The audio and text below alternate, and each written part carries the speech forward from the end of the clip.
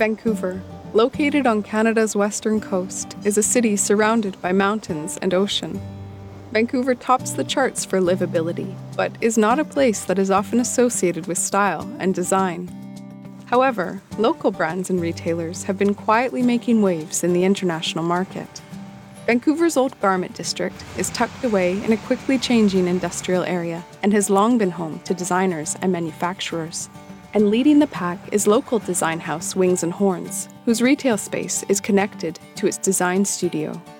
Vancouver is a beautiful city, so I've been to a lot of cities, and I always even tell people it's like one of the destinations that you have to go in your lifetime. Included is like Tokyo, New York, but it's something about it, like with the ocean and the mountains.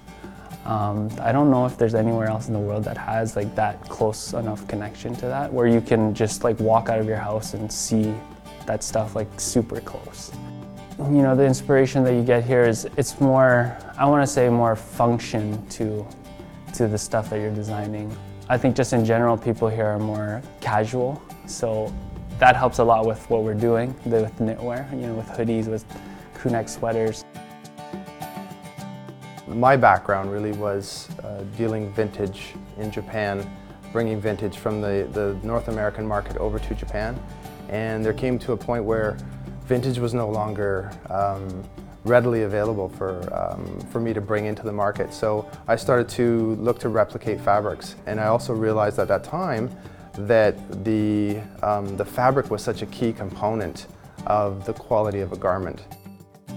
With their factory around the corner, Wings and Horns has the luxury of being intimately connected to the process of manufacturing each garment. We're really focused on made in Canada. It's something we can control. If you're producing something 5,000 miles away or even 500 miles away, and it becomes very difficult to control that quality. And I feel like our brands are built on quality, so we can't compromise in that area.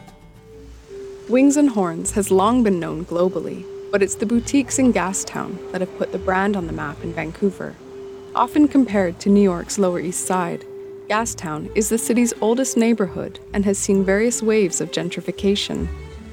Today, Gastown's brick buildings house some of the city's best shops, bars, and restaurants, and nestled among them is the menswear store, Road and Grey. Gastown's a great place to be because architecturally, it has some very interesting buildings. There's some developers that have come in here and built a lot of great retail and residential spaces. And B, it certainly has an edgier vibe than most of Vancouver, and I think sort of that fits with the aesthetic of what we're trying to do in terms of the clothing and in terms of the interior of the store. Road and Grey was one of the first menswear stores to set up shop in Gastown and is known in Vancouver for introducing style into a not always fashion-forward city.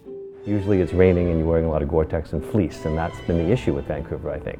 But I think in the last few years, certainly there's been a lot more interest, especially in menswear, and especially in the Gastown area. I think people have really upped their game a lot.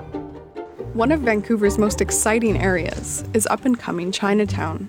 Chinatown is a study in the old and the new. It's a place where fruit and vegetable markets do business alongside trendy galleries, cafes, and retailers. One of the first boutiques to open shop in Chinatown was Board of Trade. So we first opened this location in Chinatown in 2011, and it was really new at that time. There wasn't too much really going on in the neighborhood. We're pretty much one of the only ones on the block. But since then it has grown quite a bit. There's lots of new shops popping up, new restaurants as well, and bars. So it's become a really great little kind of like if you know, then you know kind of places, and lots of people are slowly starting to find out about it.